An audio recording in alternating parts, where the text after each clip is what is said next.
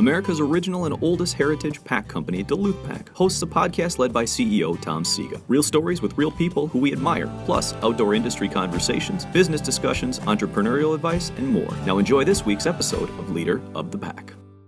This episode is brought to you by our friends at Duluth Candy Company. Welcome to the Duluth Candy Company, the sweetest spot on Superior Street, specializing in gourmet popcorn and exquisite handmade chocolates. You will discover the perfect treats and stocking stuffers for all your holiday needs. Duluth Candy Company has double-dipped hot chocolate bombs, holiday truffles, candied popcorn, and unique gift packs. Whether it's for friends, family, coworkers, or clients, we have what you need to make your holidays sweet. Hey, everybody, this is Tom Siga from Duluth Pack, and this is the Duluth Pack podcast, Leader of the Pack. Our special guest today is a true leader in her field. It is Rachel Eggie Gibbs. She is the owner of Eggie Salon Studio in Baton Rouge, Louisiana. Rachel, welcome to the podcast. Thank you so much, Tom. I'm excited to be here. And you know, it's for us Northern people who talk with a funny accent. You definitely don't have an accent at all. Oh, well, thank you. I will definitely be throwing y'all out there, so don't hold me to that. There you go. And you know what? We don't talk to a lot of people on the podcast from down south, so you can y'all us all you want. So, Rachel, let's talk because, you know, we haven't talked on the podcast to anyone that is in your field, being a hairstylist at a therapy hair studio. And so we're going to learn all about that. But before we even get to you and your career that's been so successful, let's talk just more about you growing up and what was your path getting to where it is. So where did you grow up? What was your childhood like? And where did you go to school? So I was born in Houston, but moved to Baton Rouge, Louisiana when I was about 5. So I grew up here in Baton Rouge. My childhood was, you know, I was one of 4. I had a mom who stayed at home and raised us. I had a dad who worked at Exxon, retired from there. We grew up in, you know, just an average size home. We had to have a job the second we could drive. We could only have a car that cost like $5,000 in your first car because my dad knew at some point you were going to nick it or wreck it. So we grew up with a lot going on, a lot of chaos, which I loved. And then here in Baton Rouge, I went to St. Joseph's Academy. It's a private Catholic all-girls school here. And then after that, I went to college and graduated and went to LSU for my bachelor's in marketing. Well, you know, we've been told up here that LSU has just kind of an okay football program there. And look, this year, a kind of okay baseball team winning the national championship. There you go. Holy cow. Sure. You guys are on fire right now. So you mentioned something about having to get a job as soon as you got a driver's license. Yes. What was that first job? And why in your family, obviously you're a very driven person, but why in your family was that so important? I think to just build work ethic, right? A lot of kids these days, are just given a lot of things. And I think it's super important to instill a hard work ethic into your children. And so it's like the fact that I had to, during the summers, had to be at this place at this time and wake up early and had those kind of responsibilities. So my first job was actually at Smoothie King. And I gained 15 pounds because every smoothie I made, I poured the extra in a sample cup and I drank it. I'm like, oh my gosh, there's so much sugar in these. I learned after I weighed 15 pounds heavier. But yeah, that was my very first job. And then I had different jobs. I kind of like would have one for a year and then wanted to kind of change it, you know, just because I was young and just wanted different jobs or whatever. But I thought it was good that we had to do that. So from those jobs, what were some of your takeaways that you really had? You felt like maybe at the time you weren't learning it, but you look back now and you go, boy, I learned some really good long-term skills doing those jobs at 16, 17 years old. What would some of those skills that you could correlate to all the way forward now? One of the biggest I would say is probably customer service. So Smoothie King, I worked in restaurants. did Hollister, so like retail, right? So it was always about the customer and giving them the best experience possible, whether you're buying a smoothie, buying a shirt, or you're ordering food. So I think I've carried those, things that I've learned into, obviously the industry I'm in is all about customer service and making sure that client has the best experience. So that's definitely something we learned early on. Rachel, I did a little bit of deep diving on you, and at 14 years old, you knew that you wanted to be a hairstylist. All right. What gives? Okay, so this started in high school. So in school, I always did my friends' hairs for all the dances. So I was doing the hair and makeup for it. And so that's actually where my passion started. And so when I went to graduate, I told my parents, I'm like, okay, I want to go to cosmetology school. And then my dad was like, hold up. He was like, you're going to college, you're getting a degree. And then, you could do whatever you want to do. So I'm so glad he did. But, that's when I went to college. And even at LSU, I was literally in the dorms cutting people's hair, thinking that I could cut layers. And I would cut those shelf like haircuts that is not balanced at all. But I just pretended I knew what I was doing and I just went with it. But I just had this passion for just like, I don't know, when I did the hair for dances, people would they would feel so amazing and they would get so excited. And that definitely is where it started. So at LSU, then what did you major in? So I majored in business. In the beginning, it was just general business. And then I ended up loving the marketing side of it. So I ended up changing it. And that's what I ended up finishing with a bachelor's in marketing. And, I think I was always a very, very strong student. I actually loved school. Like I was the student with like 10 different highlighters, color coding everything. So to me, when he was like, you need to go to college, some people just, hate the school aspect of it if they want to go into cosmetology. But I actually enjoyed that side of it for sure. And I think that's partly of what has brought me to where I am today. So you actually had a book that you would highlight in, not just everything on a computer. Oh yeah.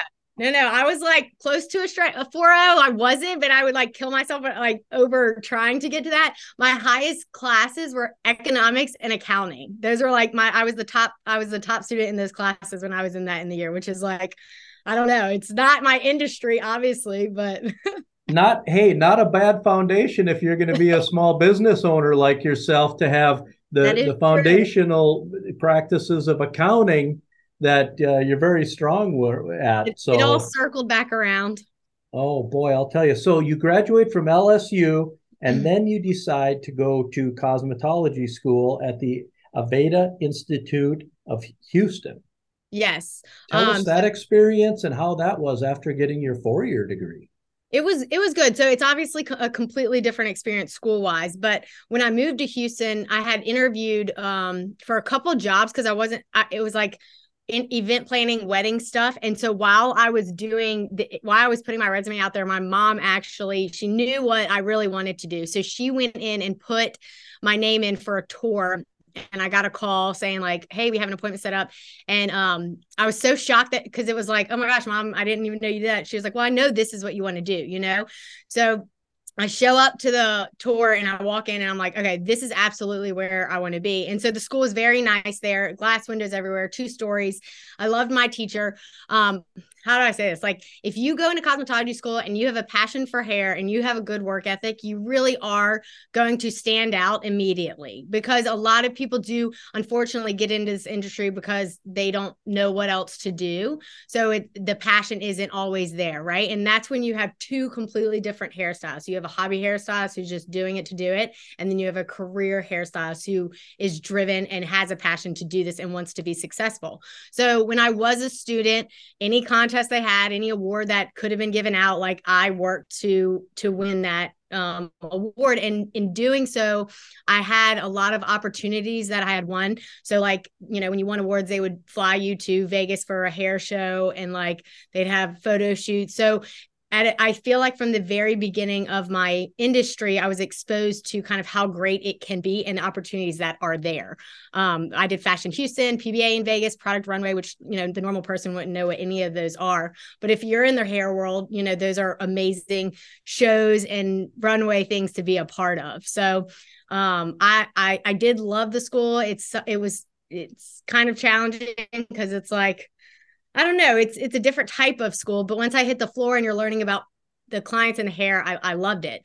And then at the end, salon owners started approaching me for jobs, and I would go and I tour a salon, but none of them actually got me excited to start working. I walked in and it was just kind of like slow, quiet on the floor. Then you'd walk into the break room and people would be like chilling in the back, eating their food, being on their phones. And then they bring me into the office and they try to sell me on like what their top stylist makes. And it just was nothing that I envisioned when I set my mind to like, I want to be a hairstylist. So finally I was like, okay, I'm going to just Google the best salon in Houston and I'm going to see what comes up. So I decided to book an appointment to get a haircut so that I could experience it from a client's perspective. And I had no money at the time, right? I'm like right out of cosmetology school. And the cheapest haircut is like $100. And I'm like, okay, I hope this is worth it. Cause I'm like, I don't even need a haircut. I'm just doing this to do it. So I walked in and like immediately that's what I envisioned. It was like 16 chair salon. Everyone was super well dressed. The energy was amazing. People were walking around, moving quick. And I could tell like I was surrounded in that moment by 6-figure hairstylists that were very well respected. And you could just tell by the atmosphere. And so I stalked them until they hired me, and they finally did. And so when I was being interviewed, I remember I was well, I don't want to get too ahead, but that I did end up at Therapy Hair Studio. Can you, before we get into that, because I'm interested, you said I stalked them, and I love that because that just shows you're passionate and that you have a lot of let's go get it and I want this. But let's go back to cosmetology school itself at Aveda Institute in Houston. What does a typical day of school go through when you're in cosmetology school and then you want to be a hairstylist?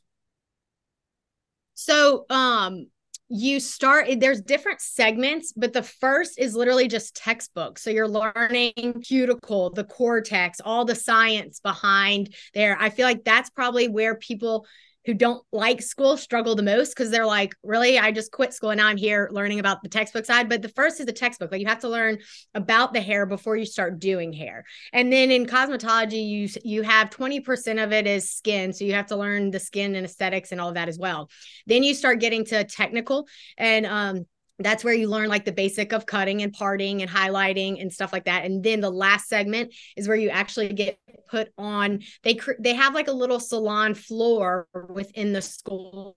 The prices are very, very low, but people know that you're coming and you're, having a stylist that's in training doing their hair. So that's when they get time to like practice. That was definitely where I made some mistakes, because you're with students who are still learning and training. So at the end, so that's where, and then it comes to an end and it's 1,500 hours. So it usually takes about a year if you're a student who goes to school, goes every day like you're supposed to. So do you have to do so many hours in school of actual practicum of working on clients? It might be broken down like that within the program. But my biggest thing is like anybody who wants to be in this industry, you cannot get out of school and think that even close to anything to be ready to hit the floor. There is so much learning that needs to be done after even your basic cosmetology school. And that's why like at our salon, we have I compare it to like a master's program. It's like you get your bachelor's degree, but you will need a master's degree, a associate program to further your education before you are ready to be on the floor taking clients. Okay. And then to round out the schooling, do you have to do so many hours per year of additional training or book work to keep your licensure, or how does that work? Sadly, Tom, no. And that I think is what is kind of wrong with our industry, because continuing education is so important. So you do have to renew your license every year, but there's nothing keeping tabs on, are you keeping it up, the new trends, the new techniques, and doing continuing education. So it's not qualified, but like a standard in our salon, it's something that is a must. Okay. So let's talk about 2014. Earlier on, you mentioned that you started stalking a studio, not in a bad way, but you wanted to work there so much that you weren't going to, you weren't going to listen to no. And that was Therapy Hair Studio one of the most elite studios in Houston, Texas. Mhm. Talk about getting in there again, because that was pretty interesting. And then let's talk about the veterans that were already there, and did they mentor you, or how does that work coming in? Yeah. So when I did show up for my appointment for the haircut, I brought my resume, of course. So I dropped it off on my way out, just slid it over there just if y'all were hiring. And then I just, I kept following up with phone calls. I think I even went in there one more time. And like looking back, they were super busy, right? So it was like I knew that responding to me was not their top priority. So that's why I kind of took it upon myself. But I remember finally in that interview, I'm like sitting at the table, this young man blow dry his client, and he's using this technique that I've never seen before for volume. And I'm just like amazed in how he's just like he's in the zone, focused on his work. It's like watching an artist just like paint a canvas. And so I'm watching him. And so when I was offered the position, I immediately asked the owners, I said, could I learn under this man? I didn't know his name at the time. And so they're like, yes, actually, he needs an assistant. So his name was Suleiman Telfa, and he had been in the industry for years. And so for about a year, how it works at that salon is I was literally just standing behind him, right? His clients are paying top dollar. And so like he didn't really allow his assistants to touch the client. So I stood behind and I just watched. I had to hand him the correct brush depending on the hair texture. I had to sweep like the station, prep him for the next client. And so I would say this though, like as an assistant, I was the assistant doing all the, little things, but I tried to make the most out of that time. So I had a journal and I would stand behind him and I would draw out every haircut, like head sheets and how the angles he used when he cut. So then after our day, I would ask like, okay, why did you cut it at this angle? Why did you cut it here? And like clients would think that I was like writing stuff about what they were talking about. And I was like, no, this is just for me for like my learning. And I still have that. And it's so cool to go back because I remember drawing it and I had no idea what I was drawing, but I knew there was a reason he was doing it. And now obviously as an experienced stylist, I can look back and I know exactly what he was doing, but he was amazing. And he was super tough on me. So like there were times I'm not a crier ever. And there was times like that I remember just being so hard on myself because I felt like I disappointed him. But it was a relationship that he saw such potential that he was not going to be easy on me. And looking back, like I'm so glad he wasn't, because he had such a positive impact on, my how I am as a stylist. And so to this day, we still stay in touch. He calls me Squirrel. He texted me happy birthday, and he's like, "Happy birthday, I love you, Squirrel," because I'm also just like all over the place. Like I can get distracted really easily. So he was a blessing for sure. That's awesome. So for two questions back to back. One is, how do you get paid in your industry? Because the first year, if you weren't touching clients, you had to get paid somehow. And then, right. And then my next one, the follow up is, how do you begin gaining clients, and how do you get paid then? So typically, if you're just hitting the floor as an assistant or associate, it's going to be an hourly rate. And knowing a lot of salons, like I kind of know the hourly rate that it is, and it's not a ton, right? Like we start at an hourly rate, and then they can earn promotions, or they can earn. So they'll start at, I'll be honest, so they start at 10, and then every time they hit a certain amount of services behind the chair, they get a dollar raise. Okay. So by the end of their program, they get paid 14 an hour plus all their client tips. So right off the bat, the year of an associate or an assistant is not easy financially. Like, and especially in today's world, it's like, gas prices, everything has gone up. So this isn't something sustainable long-term. So you do have to kind of figure out what sacrifices can I make, knowing you're seeing the bigger picture of what the potential is when you finally become a stylist. Right. And then it's the same thing when you are growing the clientele. Like this was kind of at therapy, and same how we do it is you are still on an hourly rate during the time you're growing your clientele. And then as soon as you finally get promoted to be a stylist, then you're on that commission. How do you gain a client list?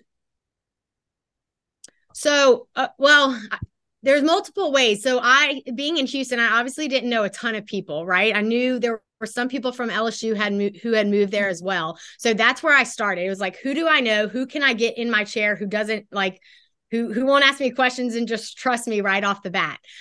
So when I started earning days behind the chair, I would reach out to anyone and everyone who lived there. And, I assisted that they would get in, and then I assisted Sully and some other stylists, and I would always try to get to know their clients because their clients know people, right? So it's like if they left and was like, oh my gosh, Sully has this new assistant, and they had levels of pricing. So it's like maybe someone didn't want to pay Sully's prices, but they'd be okay with me as, an assistant.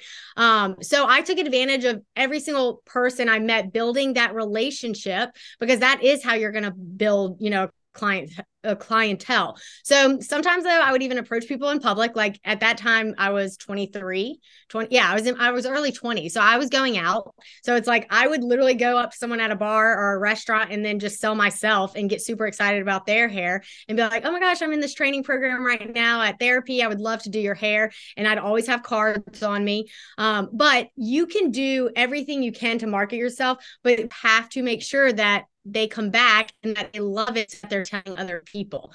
That's going to be the quickest way to build your clientele. Is people fall in love with you, people fall in love with what you did, they leave there, and then they just start telling people. So that was probably the quickest way. And then of course the marketing side of it with like Instagram and stuff, you gotta utilize that too.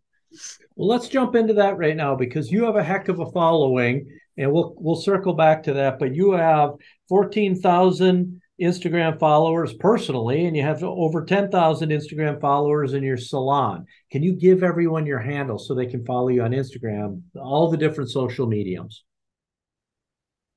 So my handle for Instagram is rachel.eggie. It's the same on TikTok. And then the salon is Eggie Salon Studio. Okay. Say that one more time for our listeners. Okay. My Instagram handle is rachel.eggie, and that's my TikTok user as well. And then the salon is Eggie Salon Studio. Perfect. And we'll circle back so we can get more people following you and Awesome. Thank you. and more people coming to your business. What does a typical day look like when you were working at the therapy hair studio in Texas? And then we'll move forward to when you started your own business here. Okay. Yeah. When I first started as an assistant, I did anything and everything really that needed to be done for the stylist and the salon, mixing color, sweeping, shampooing, handing them brushes, handing them foils. I even like painted some clients' nails. Sometimes I would sit down and offer that inventory. So the days were definitely very long, but they went by really fast. So I feel like every day kind of seemed different, which I think that's the fun thing about this industry, is like, because you're seeing different people every day, you're talking to different people. But yeah, and then when I started seeing clients, my responsibilities kind of shifted. And so I'd get to work, I'd print out my numbers, I'd see what the day before, I looked at like what I would be doing that day, because I had goals that I had to hit to keep moving forward. So they were fun. I mean, I honestly loved every day that I was there. So Rachel, in October of 2015, you started House of Eggie, where you began freelance working at Kiki Culture Salon in Baton Rouge. So now you come back home, and what's that all about? Okay. Well, first off, I loved Houston. Looking back, I don't think at the time I really knew how long I was going to be there. But once I started working, gaining this clientele, it was like, the vision was in my head, and it kept growing and it kept growing. Right. So when it was finally placed on my heart, it's like, it is time to come back to Baton Rouge and build what I keep thinking about. So that's what I did. I moved back, and I was starting from nothing. Right. So it was like, I guess the biggest thing is I didn't want to start my career and then have to start completely over. So I wanted to know, where did I want to do this? And I knew that I wanted to do it where my family was, my friends were. Like, I want a lot of kids, so I want them to be with the family that I grew up with. And I did have people saying, you don't need to leave. You don't need to leave. And I was in a place where I could have been extremely successful, but I wanted to bring that opportunity here to Baton Rouge. And so you started by freelancing. Yeah. So I started with freelancing. So the biggest thing was I didn't know the business side of things, right? Like, I was so excited. Starting my own was business. I knew it was going to be fun, but I knew it was going to be a huge learning curve because, of course, I've never done this before. So I specifically went the route of booth renting because I knew that I could learn the business side of things through that. So I started with opening an LLC, creating a name. And at the time, the name was House of Eggie. And then from there, figuring out, the target market, what I'm going to price myself at, what am I going to do as a marketing strategy, finances. That's a huge thing when starting a business. Like, you want to be smart from the beginning. So those are kind of the things I got in line with when I first moved back, which was interesting because I hadn't done it before. Now, you said you rented a space at a current salon, so they have all the equipment, or how does that work? Yes. Okay. So a booth. So you have two different business models in the salon. You have booth renting, and then you have commission. And so a booth renting salon is where you literally just pay the owner just X amount of dollars for that chair. The chair is there, but then you have to provide the color, all your products that you're using, stuff like that. So it's pretty much a place for you to work. You have all your own overhead of inventory and stuff like that. You schedule your own clients. So you pretty much are just kind of like your own business within the chair. And how did, in that, as you're growing that, you're renting a chair, did your social media, were you doing it at that point? And how much effect did your social media have on your client list growing that when you just came in cold back to Baton Rouge? Yeah, so I started with social media literally from the beginning. And I just recently told my associates this too. I said, do not wait till you are a successful stylist to get on social media. I said, you will grow a following way quicker if you are bringing them along your journey so that they see what you're doing. It's like your followers need to see the work that you put in to get to where you want to go. So I was on Instagram, like stories.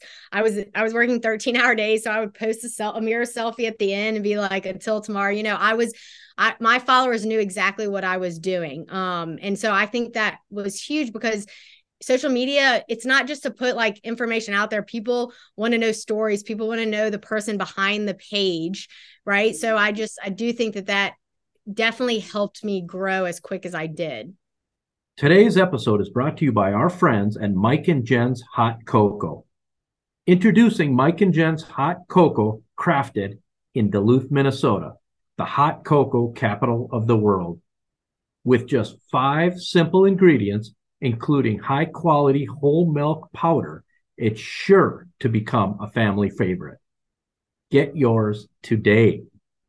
Shop at the Duluth Pack store or online at duluthpack.com. Awesome. And then a short time later, in November of 2016, you said, you know what, I guess I'm just going to jump in head over heels. And you opened the Eggie Salon Studios in Baton Rouge.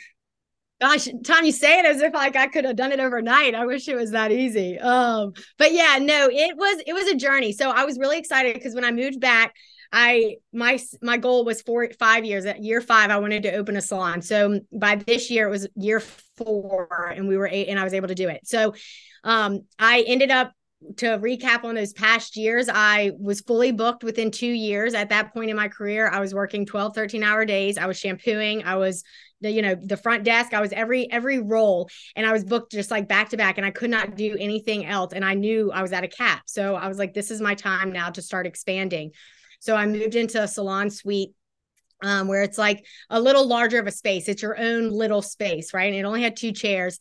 And at the time, I started the process to build this new salon, and people would be like, oh, like, are you going to have a team? How many people is it going to be? And I had just hired my first assistant, and I was like, it's probably just going to be me and her, which is fine. We'll just, see how it goes. Well, in that space, I grew from 1 to 10. So 2019 was my first hire. And then within a year, we were at 10 employees. So that was by 2020 when we opened up.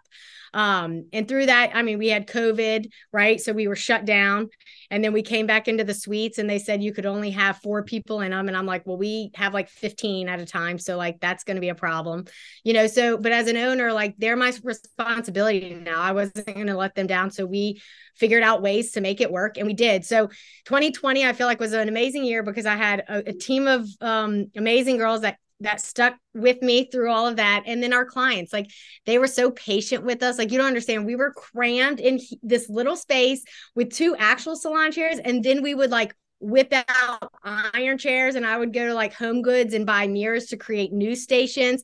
And these people would be like waiting in the hallway, and they were so patient because they knew what I was working towards and they wanted to be a part of it when that time came. So 2020, November the time came, and it's a whole nother, having like an actual location versus being freelance is completely different. Right. So like you have an actual salon. So you have a physical location, which I was able to build up from ground up. So the design is what I envisioned. The places, I love it. And then you need a team. You're not by yourself anymore. So you're not, it's like you're responsible for hiring, you're responsible for managing. So a lot more work goes into it. And then you have the stuff that's not so fun, the permits, the licensing, and then the overhead costs are obviously a lot more when you have a salon versus just yourself. You have the rent, utilities, insurance, equipment, more inventory, the maintenance. So it's definitely an adjustment. It was an adjustment. Question would be, is your model that these are your employees, or is your model that you are selling chairs or renting chairs to them as you have done it previously? Yes. So I knew from the beginning I wanted to do a commission salon. And the biggest reason why was because I wanted them to be employees so that I could create a team, and a team that I knew I could invest myself in to see them grow. When you're a booth rental salon, it's like, as an owner, you really aren't going to spend time investing in each one individually when they're just paying you rent for their chair, right? You want to help grow their individual business when they're working for your salon. So the biggest thing with that commission, and I'm going to say this in case someone is trying to get in this industry, commission has a negative connotation of people like being taken when you're on commission, right? You don't get all of your services. But what I've had to educate my team on is a salon may take, let's just say 50%, maybe it's 50-50, right? A salon is not, the owner of the salon is not sitting on the other 50% of your services. That 50% is going to paying the front desk, paying for the rent of this entire place, paying for the utilities, paying for our marketing strategy that we spend $80,000 a year on. It's like that is where those other dollars come from. And what a lot of people don't know is a salon profits maybe 7%, maybe on all the services. So when you divide that amongst your team, you're really making like maybe 1% per person, which is not a lot. If someone's like crushing a service, like the salon's not keeping a lot of it. It's product sales is where a salon's going to make their profit margin. So you have to educate your salon people, because if you don't, they will get into this mindset of like, well, I'm going to go rent a chair down the road so I can make 100%. And it's like, you're not, because you have taxes, you have insurance, you have to pay for your own product stuff and inventory.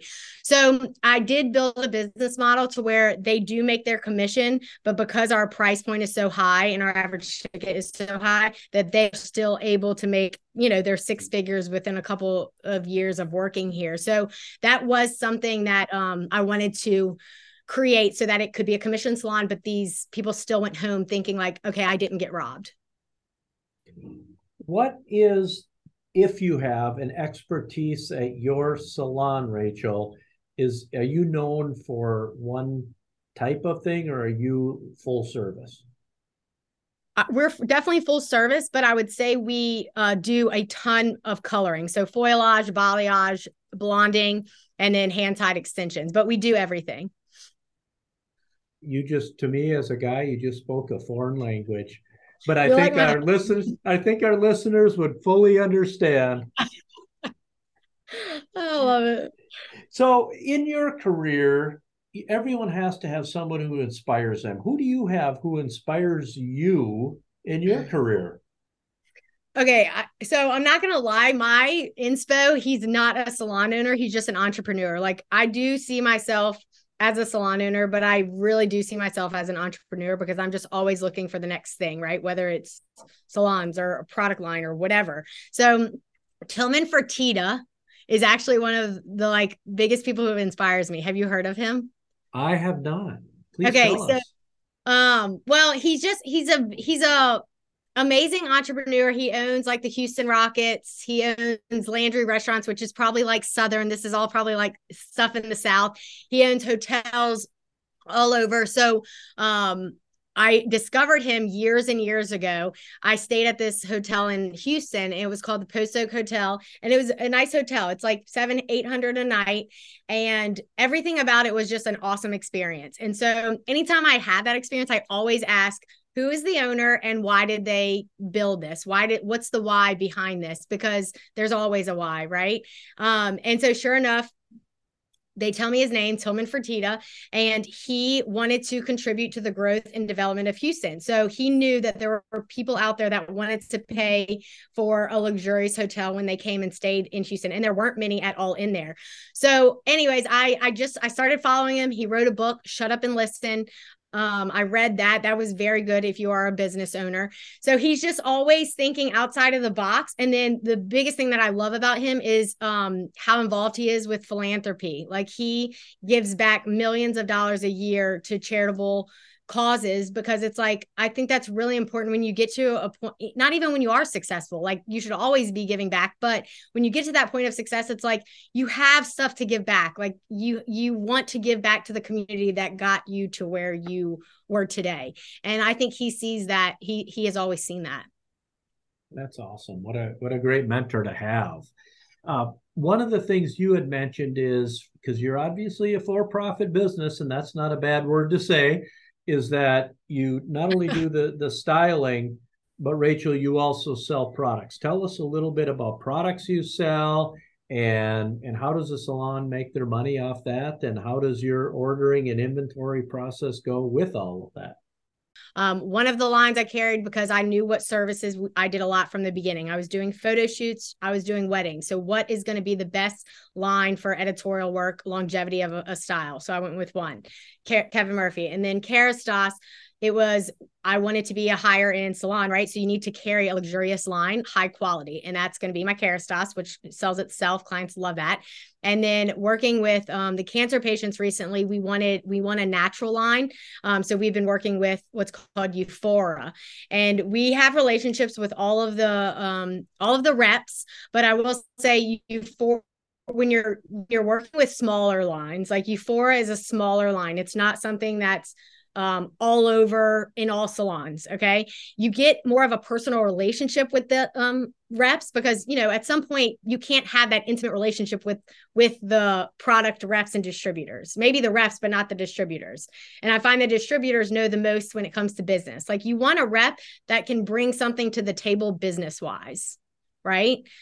So that's kind of where we found Euphora, is that this was actually two people that became distributors of this line, and they literally were so persistent with me for 4 years. They would come in and I would shut them down, and I would shut them down, and I would shut them down.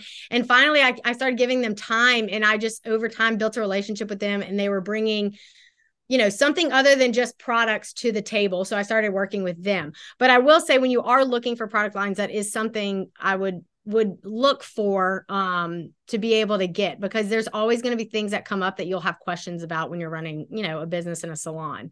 So when it comes to ordering, there's a lot of different systems to do it, but inventory is it is a huge part of your business, and it is the easiest expense that can get out of control, that can bring down your profit margin. I have found that you should budget like 7 to 8% for your back bar, and salons will not even keep track, and it will just be like piling, and they'll spend 15-20% of their revenue on back bar. And it's like, okay, you're overspending on products that are not even being used. So those are the things that you have to be really cautious with retail and back bar. What else did you ask me about products? Well, it was about, and you actually answered it, and that is about how you order and how you inventory, and you just really answered both of those. My next question would be, talk us a little bit about misconceptions in your industry in beauty and cosmetology. Say the biggest misconception is that being a cosmetologist isn't a serious career. You know, people think it's just a hobby. It doesn't take a lot of skill or education. And this is one of my biggest passions and one of the reasons why I wanted to open a salon. So to me, this is such a rewarding industry. It's like the beauty service may not be as essential to some people as like healthcare, basic necessities, but they play a significant role in just enhancing the well-being and the self-esteem and the mental health of the clients that sit in your chair. It's like every day as a hairstylist, you have a chance to make someone feel good about themselves and to give them confidence. And that is powerful. So I find when someone doesn't want to get into this industry because they have people saying like, oh, you're just going to do hair or you can't really make a living doing it. It kills me because it's just like, I quickly saw how successful you can be when I started behind the chair.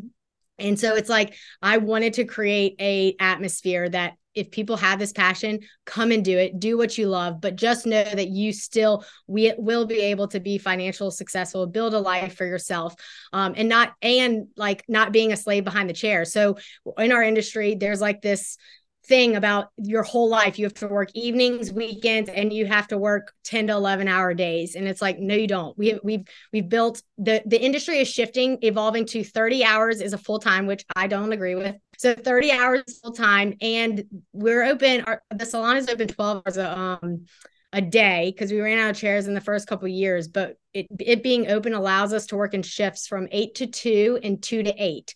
So this is something I learned from what's called the Summit community. And that was a lot. I mean, thank goodness I learned that from them because I would have had to stop growing literally a year ago because I didn't have any chairs left. So when you do that though, it gives your stylist a balance of life, right? They're not 10 hours behind the chair, literally 6, and then they have half of their day.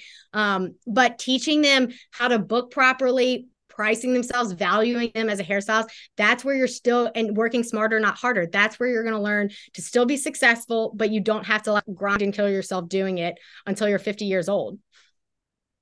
Hey, be careful about that age thing there. 50 is a pretty young age when you get where I am. Yes, it is. Look, I will say this, 40, you better not be grinding 10 hours behind the chair even. Dude, I'm 32. I have problems. I'll tell you what, I wish I had half the energy I had at 32. Rachel, what advice at this point would you have for somebody who's seeking a career similar to yours? As a hairstylist, I would say absolutely do it. All I would say is find a good school or find any school. Graduate school knowing you have a lot to learn, find an amazing mentor, someone that you can learn from, and be patient in that process, because I think that was my biggest struggle. Is as soon as I got there, I was like, no, I'm ready. I can do it. And it's like, you're not, you just have to wait, because that year that you'll learn after school is going to bring your career to the next level. If you can be patient and make the most of that time instead of rushing through it, just know this is where you are. This is the chapter you're in, and how can I get the most out of it? Rachel, how do you, as a mom of 2 young babies, how do you juggle the life as a mom and the life as a business owner? It's funny. I actually just did a post on Instagram about this, about my virtual assistant. But right off the bat, the answer is delegating. So I have learned to delegate tasks both at home and within my business. And you have to learn how to do that whenever you can. Like at the salon, I have a manager. She does so much that I used to do, has taken so much off my plate. I have a virtual assistant that actually lives in Canada. So she's like in a completely different time zone, but I delegate like little nitty gritty stuff that I know that I have to like get done, whether that's personal or business. Then I have a personal assistant that can like run errands for me when I don't have time. And then we do have help with the kids at home during the day. So it's like, I can't do it all. And if I did try to do it all, I would be bad at everything, because I know that I wouldn't be able to be giving what I should to that part of my life. So I would definitely say delegating. Communicating and setting boundaries. So like the salon knows when I get home, I usually get home around 4, And after that, it's like, do not call or text me. You probably won't even be able to reach me because that's my time with my kids. My husband is home. It's like, we need to eat dinner. We need to get them ready for bed. So, setting that boundary from the beginning of like, hey guys, if y'all need something at this time, unless it's an absolute emergency, just call my manager, and she'll take care of it. So that's been huge. And then I would say taking care of myself. I think there is this mindset that when people see you do things for yourself, it's like selfish. And I think that if you are not taking care of yourself, you cannot be the best version for everybody else, right? So it doesn't matter what it is, whether it's working out or getting your nails done, or I don't know, going to grab drinks with a friend every now and then, going on a date with a husband. It's like, you need to do something for yourself every now and then to make sure that you are good, and then you can be better for everybody else. Oh, that's I asked earlier about advice, but you 2 questions in a row, you gave just incredible advice. Well, thank you. So now let's talk about the best dressed ball and your philanthropic duties that you have taken on with the American Cancer Society. In 2022, last year, you were part of a fundraiser for the American Cancer Society where you had your head shaved in front of hundreds of people. This is near and dear to me because I have also done the same. So tell me your experience. Okay. So in January of 2020 or 2022, they asked me to be a part of this. And at first, so what Best Dress is, it's like 10 women are chosen, 10 men, and you walk down a runway, and it's like kind of a whole show after an auction. So at first I was really hesitant to say yes, because personally I never lost someone to cancer. I've known obviously people, but within like my family, I hadn't. So I like struggled with whether I was going to accept it or not. And then literally I was in the bath one day, and it was kind of placed on my heart. This is the second time in my life when I moved back to Houston, to Baton Rouge. And then this time where it was like, you need to shave your head. It's just this feeling I got. And the whole time I'm arguing with myself because I'm like, why would I shave my head? Because all of my tutorials and all of my social media platforms are using my hair to help people with tips. So if I shave it, I don't have hair to do that. So for 3 months, I didn't tell anybody, not even my husband. And then one night we went to dinner with some friends and we're driving home. And I was like, okay, babe, I got to tell you something. And he was like, what? And I was like, I don't know why, but like, it's been placed on my heart that I need to shave my head at this event. And so he looked at me with no hesitation and he was like, yes. He's like, you have to do it. And I was like, okay, so maybe I do need to do it. And so we started talking like why this would be placed on my heart. So then I got pregnant and I was like, no, I am not getting pregnant. I'm not going to like grow these 9 months, have no hair. I was like, I can't do that. And then there was a cancer center, Mary Bird Perkins, contacted our salon, asked if we wanted to start a partnership. And it would be a partnership to where they would send women post chemo, and we would do their first haircut and donate it. And so I was like, absolutely. But in that moment, I was like, okay, this is the second time God is pushing me to do something. And he is saying, this is what you need to do. And so in that moment, I realized if I shaved my head, because here we are helping all these women post chemo, I can actually help them through every phase of grow out, because it is so challenging. I've created so many videos already, because if you just grow your hair out, you're going to get a mullet. So it's like, my goal was to find a cute way to style every single month of grow out, to where it was cute, but you aren't backtracking any of the grow out, if that makes sense. So it's like women were coming back with different texture hair. They didn't know, what products to use, how to style it, when to cut it. So then my mind shifted. I was like, oh my gosh, I'm literally supposed to just use my platforms to help women who are going through. And it has been unbelievable on TikTok. So I have about 57,000 followers on TikTok. So that has brought a lot of new followers to Instagram. And I'm working with women all over the world, like someone from Australia, someone from Belize, mostly in the States, but hearing from people all over has been amazing. So now it's gotten to that point where I do my videos, but people will just send me pictures of what phase they're in. And then I just send them all the old videos that I took during that phase, and it tells them exactly like what to do. Wow. I mean, I think about it.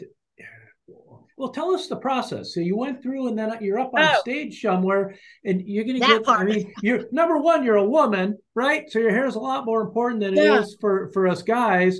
And you have beautiful hair, and now you're going to have it all shaved.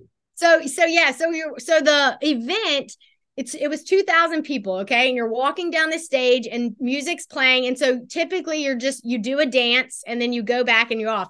So I was paired coincidentally with an oncologist doctor. He's an oncologist, and he was going to be the one to shave it. So I reached out to him a week before the event. No one still had known. I told him what I wanted to do. I was like, I think it would be very powerful if I shave my head, people see, so that I can continue do this journey afterwards. So I met with him and he goes, my original plan was to shave it and then to wear a wig on stage and then take off the wig. He had the idea of actually shaving it on stage because he thought that was going to be more powerful for people to see, because there had been people with loved ones who had to go through it. So I was like, okay. So we had it planned, and then the day before is when we told the director of the show. No one else knew still. So it was the director and then the person like guiding us. So we're about to walk on stage, and I always thought I was going to be somewhat tipsy, because at an event like this, you're just like, you're at a party, you're at an event. Well, being 3 months pregnant, I was not tipsy. So I'm like, here I am, like sober. And so I'm about to walk down the aisle, and Carrie, the girl who was running it, was like, are you nervous? And I was like, honestly, I'm so at peace with what I'm about to do. I'm more nervous about my dance moves and what they're going to look like on this dance floor sober. So anyways, we start walking and we're dancing. And so I really thought I was going to be strong, but I got halfway through and we were supposed to make these like V's and go down one side, and I couldn't. I like started thinking what was about to happen, and my chin started quivering. I was like shaking. So I just like worked my way back to the middle and just kind of like danced in my place while Sanjay did his dance move. And so then finally there was a song shift. And so we held up a sign saying that like, this is in honor of all the strength of the men and women who have gone through and battled cancer.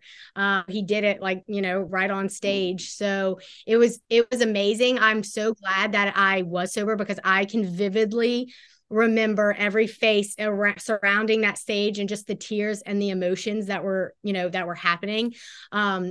And it's like, I don't know. I was so emotional. I didn't even realize. So when you watch the video, you can tell I was definitely holding back tears, and he was there like saying supportive things. And then like my husband was literally like on the side of the stage, and I look over and it was like half shaved, and he's like, you're beautiful. And I'm like, oh my God. Okay. And so, but I tried to stay as strong as I could. But yes, it was neat. It really was. And I don't think I realized like they had shut down the auction, and then someone called and told me later that after the auction was closed, that happened, and there was $70,000 more of donations that came in, and people just going up saying, I want to donate. And I think what it came down to is just reminding all those people why we're here in the first place. Because yes, it is a event and a fundraiser for cancer, but essentially it becomes a party, and it's, people are there in nice dresses and they're drinking and they're having fun. And it was just like 10 minutes of just like, no, this y'all, this is why we're here. So and then it grew back. And then it grew back. Well, look, I'm like a year out, so I still have about 10 more months to go before it's like back to what it was, but we'll get there. It's interesting, just to interject a little bit, is in 2011, I did the exact same thing for cancer at a trade show in front of thousands of people. And I would do it again in a minute is the only thing I can say. And for me, I had lost an uncle to cancer. I mean, other family members earlier, but an uncle that I was close to, and kind of did it in honor of him, to not realize at that time, a year and a half later, my dad would be diagnosed with cancer, and we'd lose him 9 months later. Gosh. So for me, it was it meant a lot later on that, you know what, I did it, and I did it for the right reasons, not knowing what was coming in the future. So pretty cool. And I got to give you a high five for that, because for a woman to do that. And on the way home, it was very cold up here. I get off the airplane and it's like 25 below zero in the middle of January, and actually met Joan Jett in the jetway, and she looked up at me and she goes, your head must be freezing. I'm just bald. You can feel everything when you don't have it.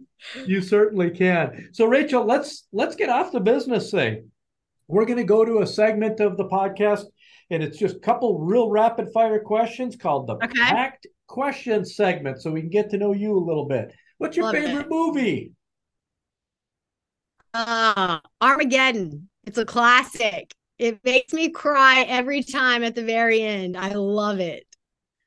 Where is your favorite place that you have ever traveled? Iceland.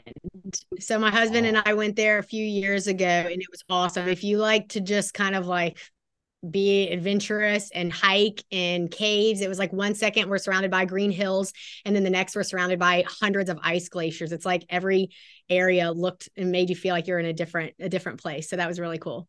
That is really cool. Rachel, what is your biggest fear? Oh gosh, someone asked me this the other day and I didn't know. I on a serious level, I like losing someone you're like really close to. You gave some great advice earlier, a couple different times, but I want to know, and our listeners want to know, what is the best piece of life advice you have ever received? From a business owner, I'm going to say, and I said it earlier, but this literally set my mindset. This allowed me to see the bigger picture in the beginning. And it was every minute you're working in your business, you're losing a minute that you could be working on it. So if you are an entrepreneur and you have this vision that you want to make come to life, if you are currently that person who is grinding away, whatever business it is, creating all of the revenue, you are probably a slave to that business at that time, right? Because it can't profit without you in it. You have to start making milestones and goals of how to set yourself out of that so that you can focus on the bigger picture and then empower others to keep the business going. Great advice, Rachel. And folks, today we've been interviewing Rachel Eggie Gibbs, the owner of Eggie Salon Studio in Baton Rouge, Louisiana. And Rachel, give us those handles again so people can follow you on TikTok, on Instagram, on Facebook, all of those. Yes, my Instagram and TikTok handle is going to be rachel.eggie, Eggie is the last name.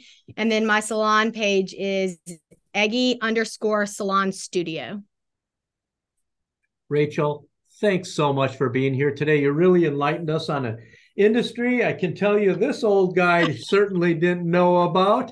And I think a lot of people who you gave great advice to people who may want to get into your industry in the future. So thank you so much for giving everyone that advice, as well as being here for all of us today. Thank you, Tom. Appreciate it much. And folks, until next time, unplug from the indoors and recharge in the outdoors.